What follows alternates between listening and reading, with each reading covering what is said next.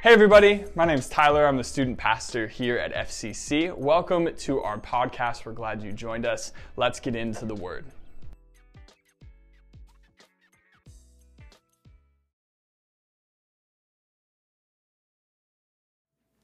Good morning, FCC.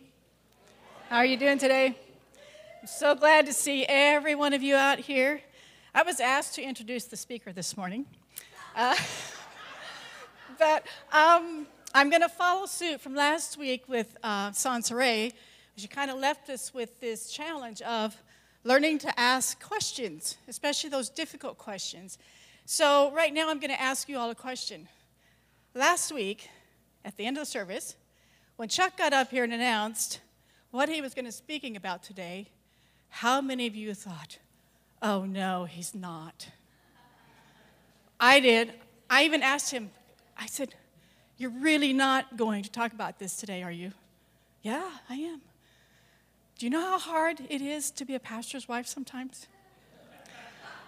I never know what he's going to say, and sometimes I'm sitting in the seat with fear and trembling. Because you know he's going to say what he wants to say. But I can tell you that, especially what he's talking about today in the troubled times of this day and age in our country, he will speak with passion. He will speak with compassion. He's done his homework. And as long as I've known him for probably 42, 43 years, we've only been married to 40 of those, but he loves God. And he loves God's word, and he's always tried to be faithful in delivering God's message with truth and honor. And he loves people. Can't tell that, can you? Anyway, and he loves every one of you. And so today, I know that you'll listen, and I've been kind of studying some things this week and asking myself questions, like, and I know many other people ask these questions too, like life. There's life and there's death. Well, we know where life came from, as believers. But the question is going around now, how did life start? When did it start? How did it start? So I've been thinking about that a lot, and I kind of know some of the answers to it. But I learned something this week. Because I think as we continue to ask questions, we will continue to learn and we will continue to grow. So I just want to share this little thing. Might be a little embarrassing. I can't believe I'm going to tell you this story, but I was watching this video, little clips about, life and abortion and just all that stuff that's going on these days. And there was a scientist that came on this little video clip, and he said he was amazed. He's talking about, when does life begin? And so I was listening to it, and he says, you have to have a man and you have to have a woman. And, the man has his little seed, that is when it's, don't go into the details here, but, he was talking about the moment of when the one gets into the woman's egg and fertilizes it. Do you know what happens right at that moment? Because he's got all the little technological abilities to watch somehow. He says at that exact moment, when the sperm enters the egg, there's a little flash of light. It's like that is when life begins. And you know what? We've been told many times as women that, especially like in the first trimester, that's just a little blob of tissue. Well, let me tell you, our God created us, and we are fearfully and wonderfully made. The moment that little flash goes off, I don't know all the complete details, but it's amazing. Those cells start immediately. They start dividing and multiplying. That is not just a glob of tissue. That is alive and active, and it is got the DNA from the father's side, and the DNA from the mother's side. And that new life has begun at that moment. And it is continuing and continuing to create this new little creation.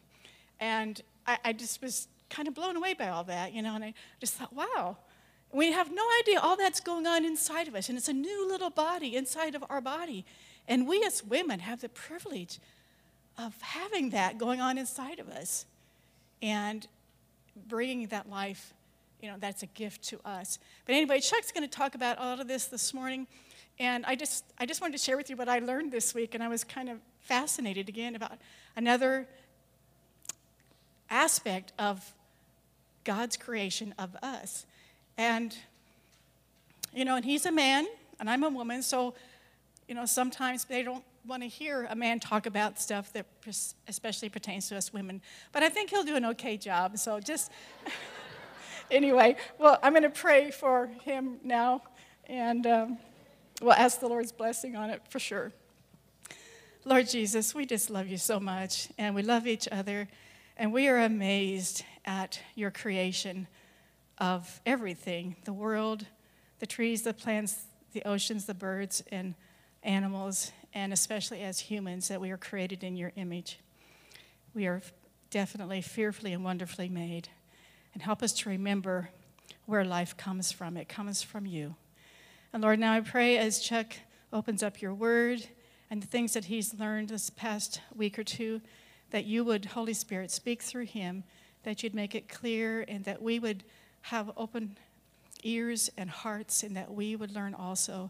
And that as we pray peace and calm over our nation, Lord, we just help us to love others and no judgment, just love and compassion, because you taught us how to love because you first loved us.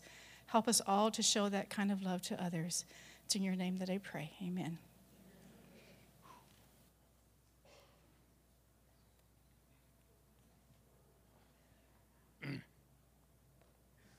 Thank you, honey. You made me cry. Actually, you have no idea how much I had to pay her to say all those nice things about me. Kathy and I actually missed out on 20 years of American culture during our time in Taiwan from 1987 through 2006. Can you imagine life without Seinfeld? Yeah, that's me. When you haven't been part of a culture and you enter it or you re-enter it after a long time, nothing sneaks up on you. You haven't been in the pot that's being brought to a slow boil with all the other frogs. And you haven't been part of the subtle cultural shift, so you notice things. And that's not an indictment of anyone like all of you who haven't lived outside of American culture for that long. It's just part of my journey. And I think that how we respond to the things that happen around us are always influenced by our personal journey. So, not long after my family returned to the States after 20 years in Taiwan, I noticed these bumper stickers. Coexist. I had to ask around what that was. Then I saw zebra killers should be put in stripes. Save the dogs and whales. And then keep abortion legal. Those last two were on the same vehicle. So, I thought about coexist. Yeah, that's right. We need to learn how to do that better. Christians should lead the way here. But then I thought, we really want to go out of our way to save the animals, but then fight for the right to abort our babies? And I began to ask myself, what's wrong with this picture and this place, and where have I landed? Incidentally, we landed in Sky Harbor on July 26th. And we flew straight from the jungle to the desert, and we got off the plane. Actually, we weren't even in the airport yet. We were going down that thing from the door on the plane into the airport, and I thought, oh my gosh, we've landed in hell. And yeah, well, it was 117 yesterday at my house. Yeah. Then I saw this bumper sticker, and life was good again. Is there life after death? Touch my truck and find out. I thought, okay, I'm back. I know where I am now. I can relate. All seriousness aside. You know, one thing I began to notice about Americans, and even American Christians, and please know that throughout this message, I've been looking at myself in the mirror, so I'm throwing myself in there too, is that there isn't a lot of clear thinking and talking about complicated issues in our society, like abortion, homosexuality, or even sexuality for that matter, social justice, racism, drug use and abuse, the whole homelessness issue, poverty, the purpose of government, election integrity, the right to vote, gender identity, the border, and on and on and on.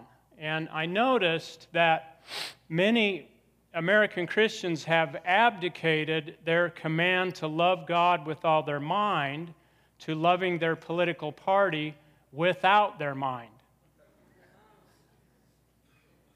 And that applies to every issue, and it doesn't matter which party you're a part of. I don't care if you're Republican or Democrat or independent or green or libertarian. We've stopped thinking deeply and critically about important issues, and we simply appeal to our political party or our tribe or mainline media to tell us what to think. And the result, people, is endless confusion and division without solution. So, I want to begin our time this morning before we dive into talking about this social issue right now in America that's swirling and boiling around abortion with a story from the Bible, and it's a Jesus story. And you can find it in Mark chapter 12. And the heading in your Bible is probably something like the greatest commandment. So before we tell that story, though, I want to give you the setup for this, its context, and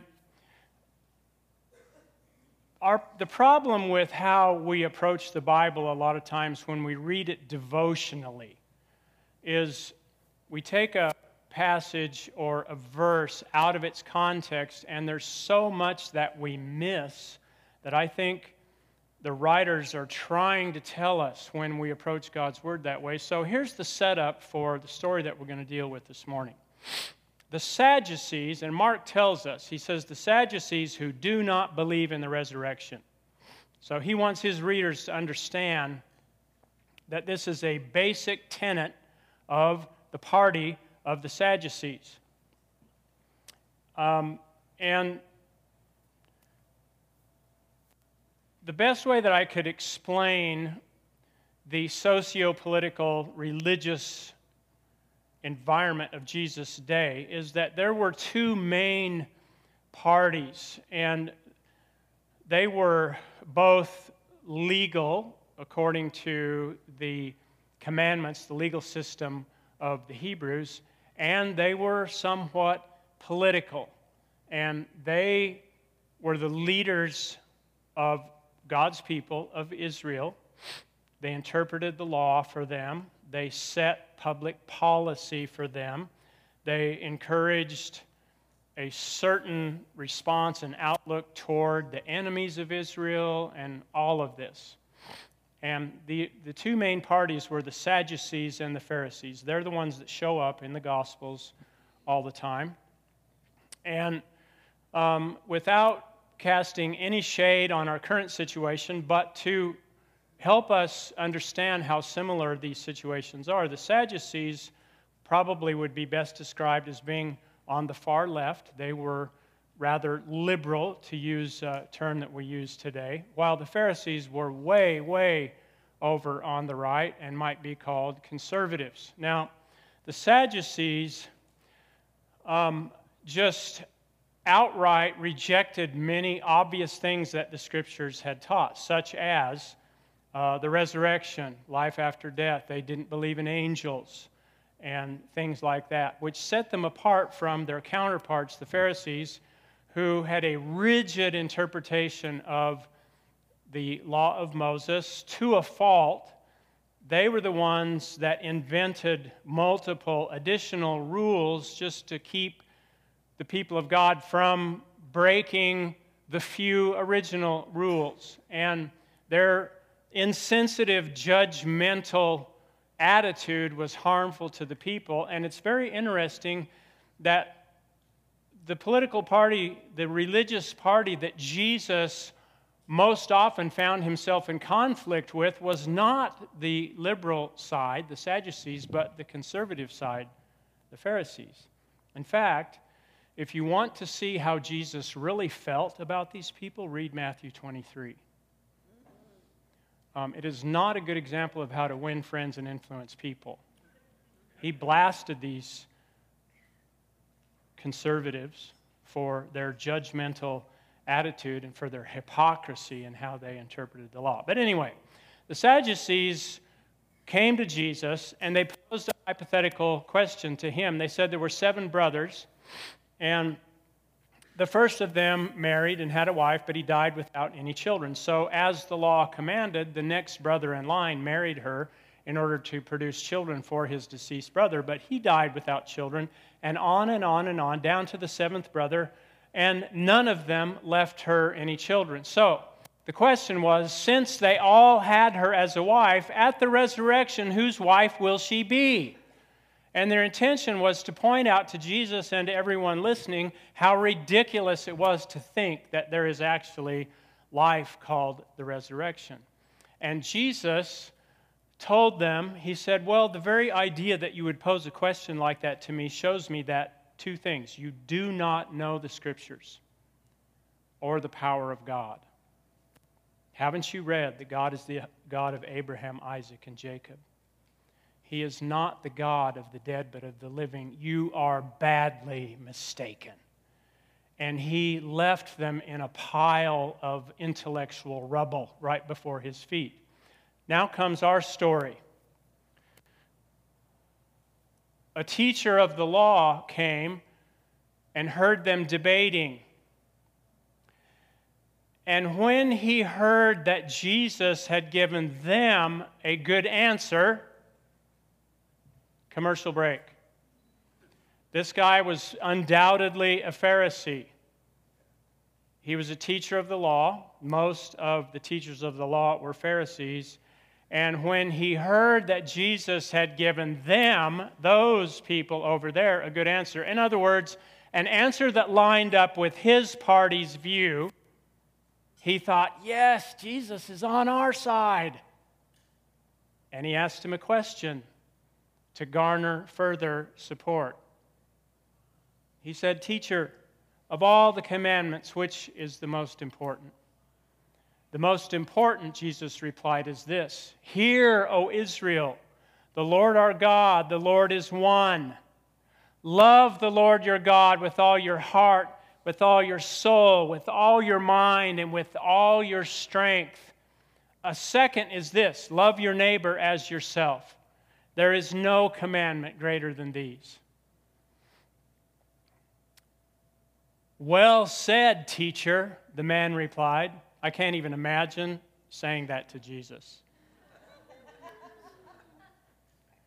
You are right in saying that God is one, and then there is no other but Him. And to love the Lord your God with all your heart and with all your understanding and with all your strength, and to love your neighbor as yourself is greater than all burnt offerings and sacrifices. And when Jesus heard that he had given a wise answer. He said to him, "You are not far from the kingdom of God." You're close, but you're not there yet. And from then on, no one dared ask him any other questions. While we're thinking about this, I want to just throw in another statement of Jesus. This is from John chapter 8, verses 31 and 32.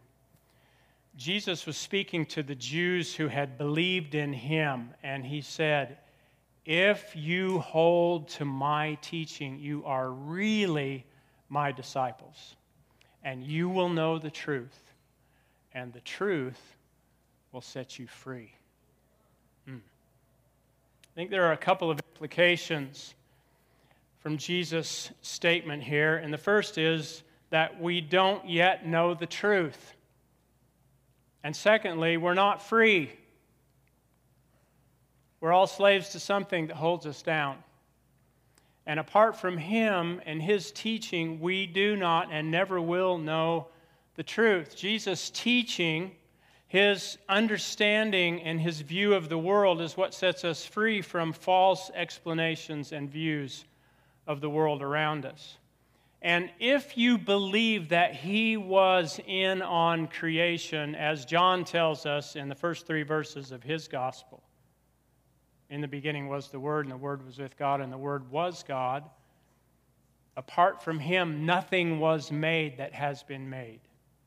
If you believe that, then you can conclude that he ought to know. Today we're going to try to love God with our minds by making sense of the current noise around abortion. And the reason I think it's important for us to do this as a church is because I don't believe that God wants his people to be those who keep their heads in the sand while the world around them is swirling around an issue. He wants us to seek him about what he thinks in any given situation. So we'll have 2 objectives this morning. Number 1 is to be informed. I want to explain the lawsuit that was argued in the Supreme Court of the United States on December 1st, 2021, and finally decided on June 24th, just last month, 2022. And then we'll talk about the language around abortion and try to understand it clearly. Before we do this, be assured that at First Christian Church, we are for women, and we want to be sensitive to your needs in this matter, sisters. We believe in the sanctity of life, all human life from conception to birth. And so, unapologetically, that's how we approach this issue. Statistics tell us that in America, 1 out of 3 women will have an abortion by age 45. So, dear sister, if you are in this number, what we will learn and talk about today is not about you, but about the whole issue of abortion itself. And I want you to know that we love you. There is no judgment or condemnation in this place or in me.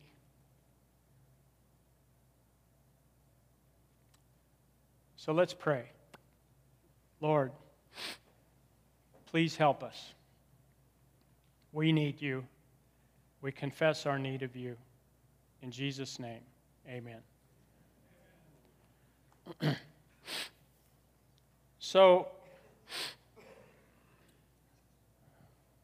what I want you all to understand is that the Supreme Court judges just didn't get together the other day and say, let's review Roe versus Wade. What happened was a lawsuit back in 2021 between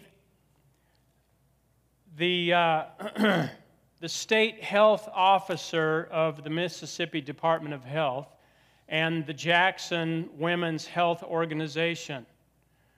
And here's the issue, that Mississippi has a law on the books called the Mississippi's Gestational Age Act, and it provides that except in a medical emergency or in the case of a severe fetal abnormality, a person shall not intentionally or knowingly perform or induce an abortion of an unborn human being if the probable gestational age of the unborn human being has been determined to be greater than 15 weeks. So Mississippi still had this law on the books, and the state was taken to court. There was a lawsuit that the Supreme Court heard. And interestingly, this case has been in argument and limbo now for almost a year and a half, and the decision finally came down last month. And here is the decision, and I quote, "The Constitution does not confer a right to abortion.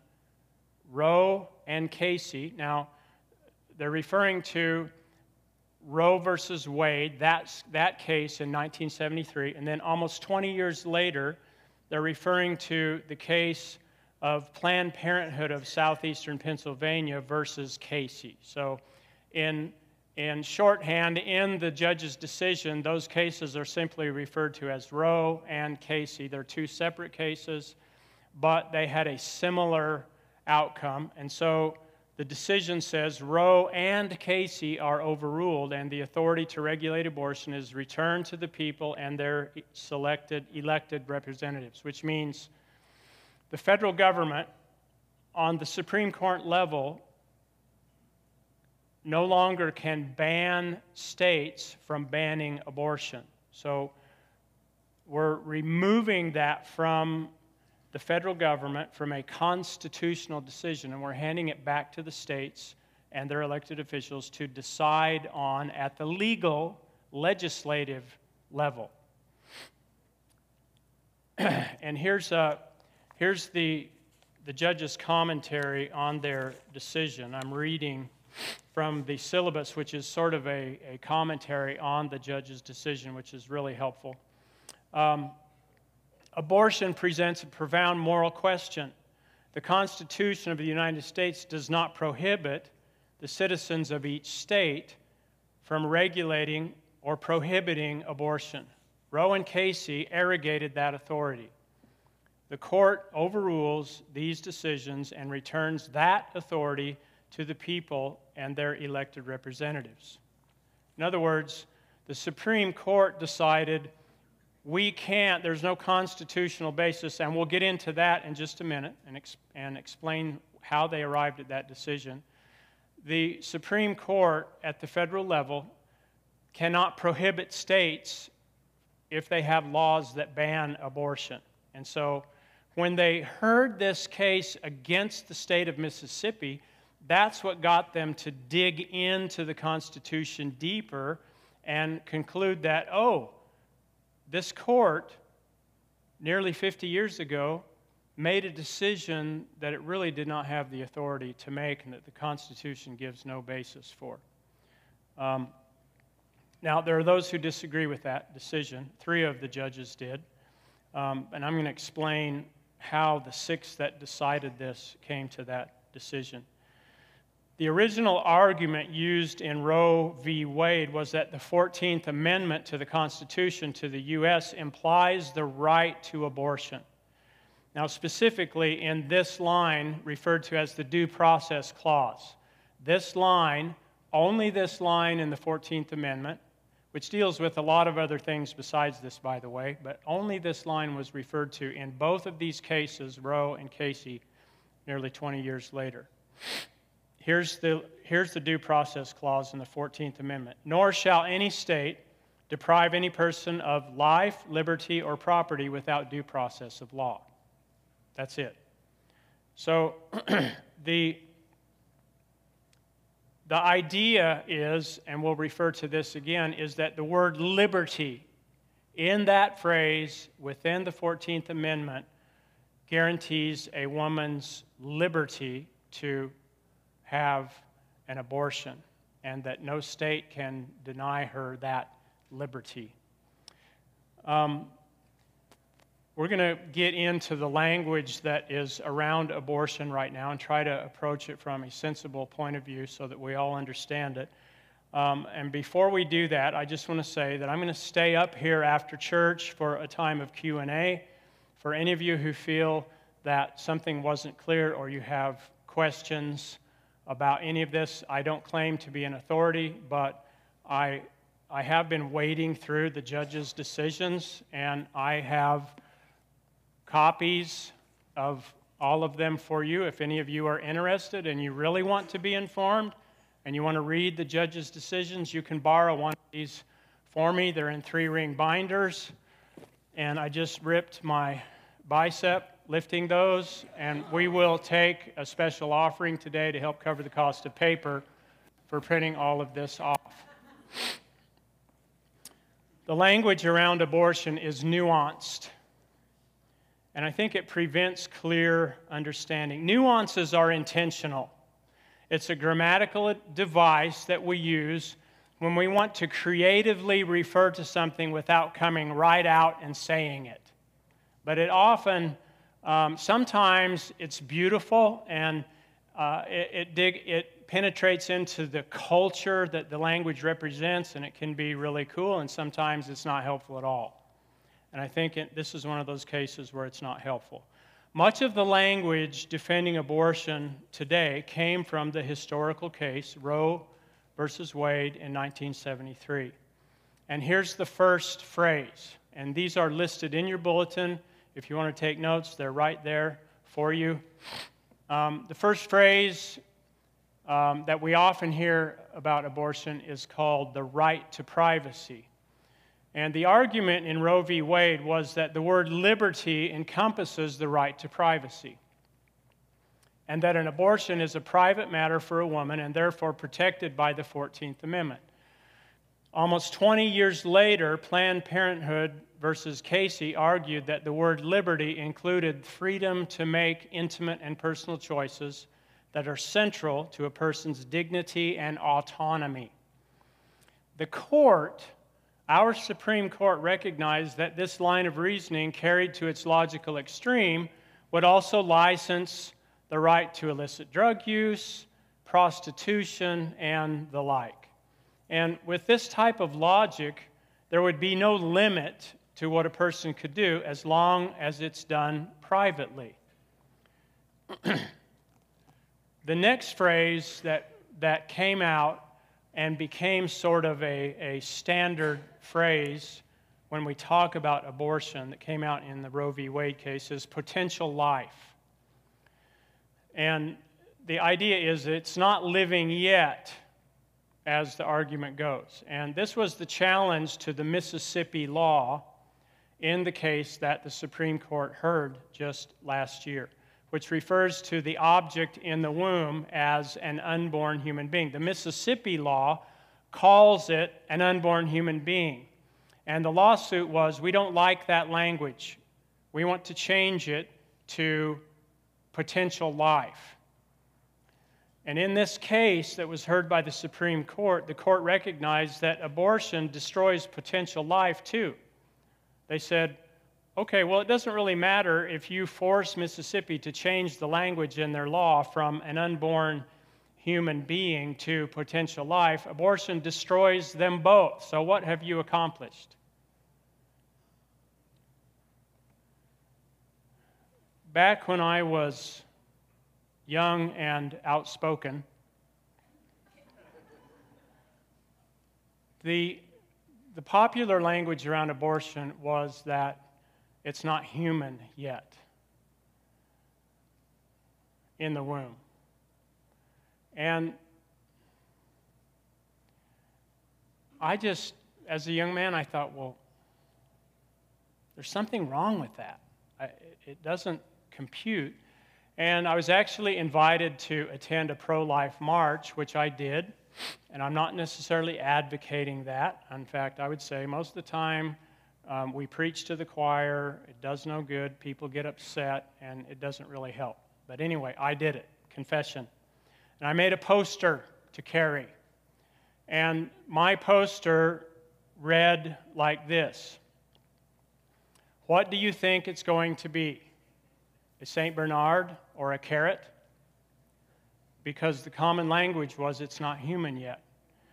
And I did not win a lot of friends and influence people necessarily with that sign. But I was thinking, if it turns out to be a St. Bernard, we'll save it for sure. If it's a carrot, we'll give it to the vegans and let them decide what to do with it. And back then, I don't think there was even this idea of vegan. It wasn't even a thing.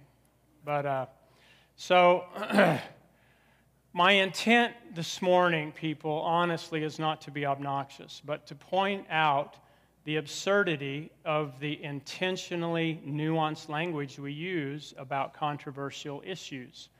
And I'm calling us all back to some honesty. Here's an image of a fetus at 7 weeks.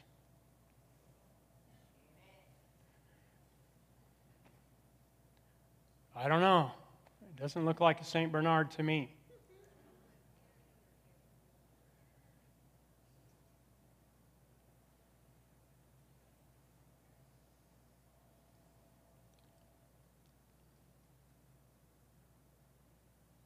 There it is.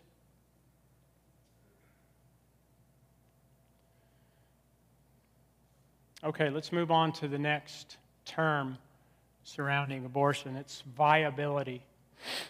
Most states have what we call a viability law, and a baby may not be aborted after reaching viability. And what that means is that if developmentally the fetus, the baby, whatever you want to call it, could survive outside the womb without life support, it may not be aborted. And the court recognized that this viability line is rather arbitrary and that viability changes with technological advancements.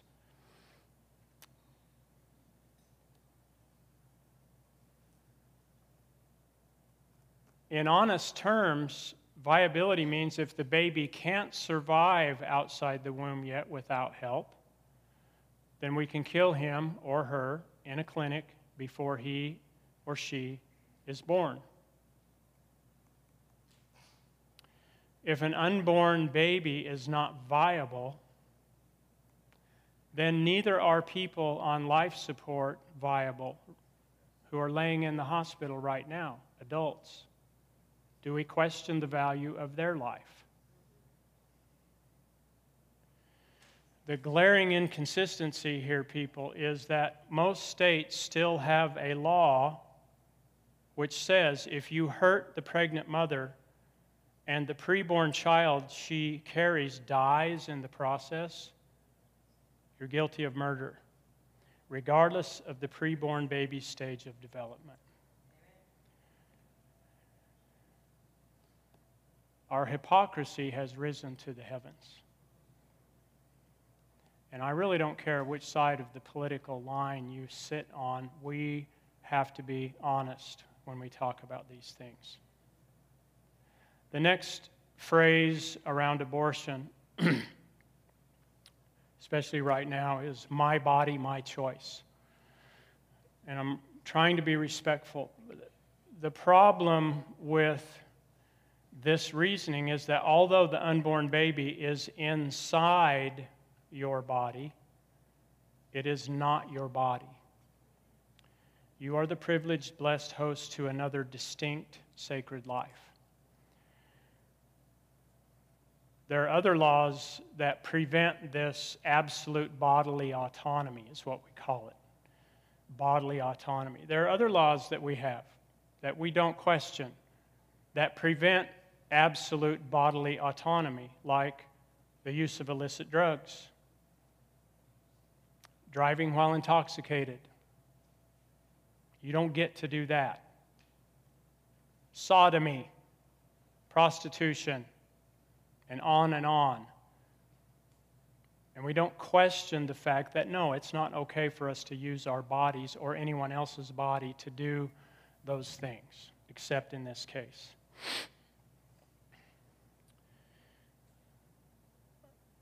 We will do all we can, and we need to speak this as the church, people, that we have compassion for women and pregnant women who find themselves in a tough spot. And we must commit ourselves to do all we can to help you carry this life to term so that it is not an undue burden, which, by the way, is the next phrase around abortion right now. Pregnancy and childbearing, and here's the undue burden rationale, that pregnancy and childbearing affect the ability of women to participate equally in the economic and social life of the nation. And abortion, the ending of the pregnancy, facilitates a woman's ability to participate equally in the life of the nation and should be allowed.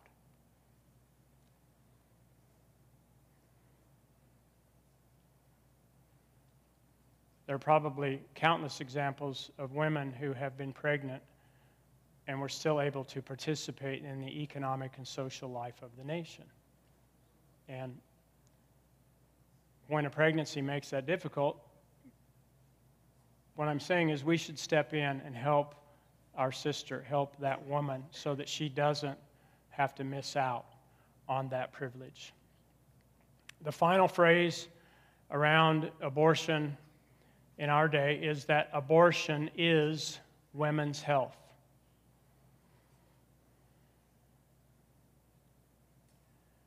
Although we are very concerned about women's health, generally, abortion is not about the pregnant woman's health. It is definitely about ending the life of the preborn child. Only in cases where a medical decision must be made by the doctor to save the life of the mother over the life of the child she carries is abortion about a woman's health. And we have a medical ethic that is almost universally accepted, regardless of whether you consider yourself pro-choice or pro-life, that we give the difficult decision, the authority to the medical doctor to make that, to decide to save the woman over the child she carries if he deems that this is a life and death situation for her. And most of us agree with that ethic in medicine. That is about the woman's health. But typical abortions for other reasons don't seem to be, in my mind.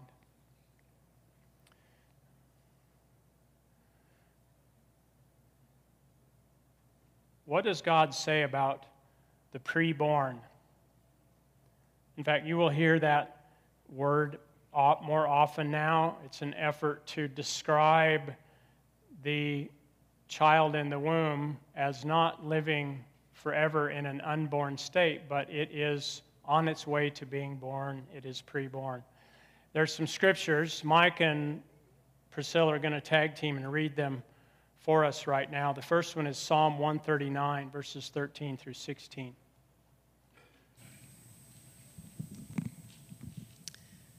For you created my inmost being. You knit me together in my mother's womb. I praise you because I am fearfully and wonderfully made. Your works are wonderful. I know that full well. My frame was not hidden from you when I was made in the secret place, when I was woven together in the depths of the earth. Your eyes saw my unformed body. All the days ordained for me were written in your book before one of them came to be.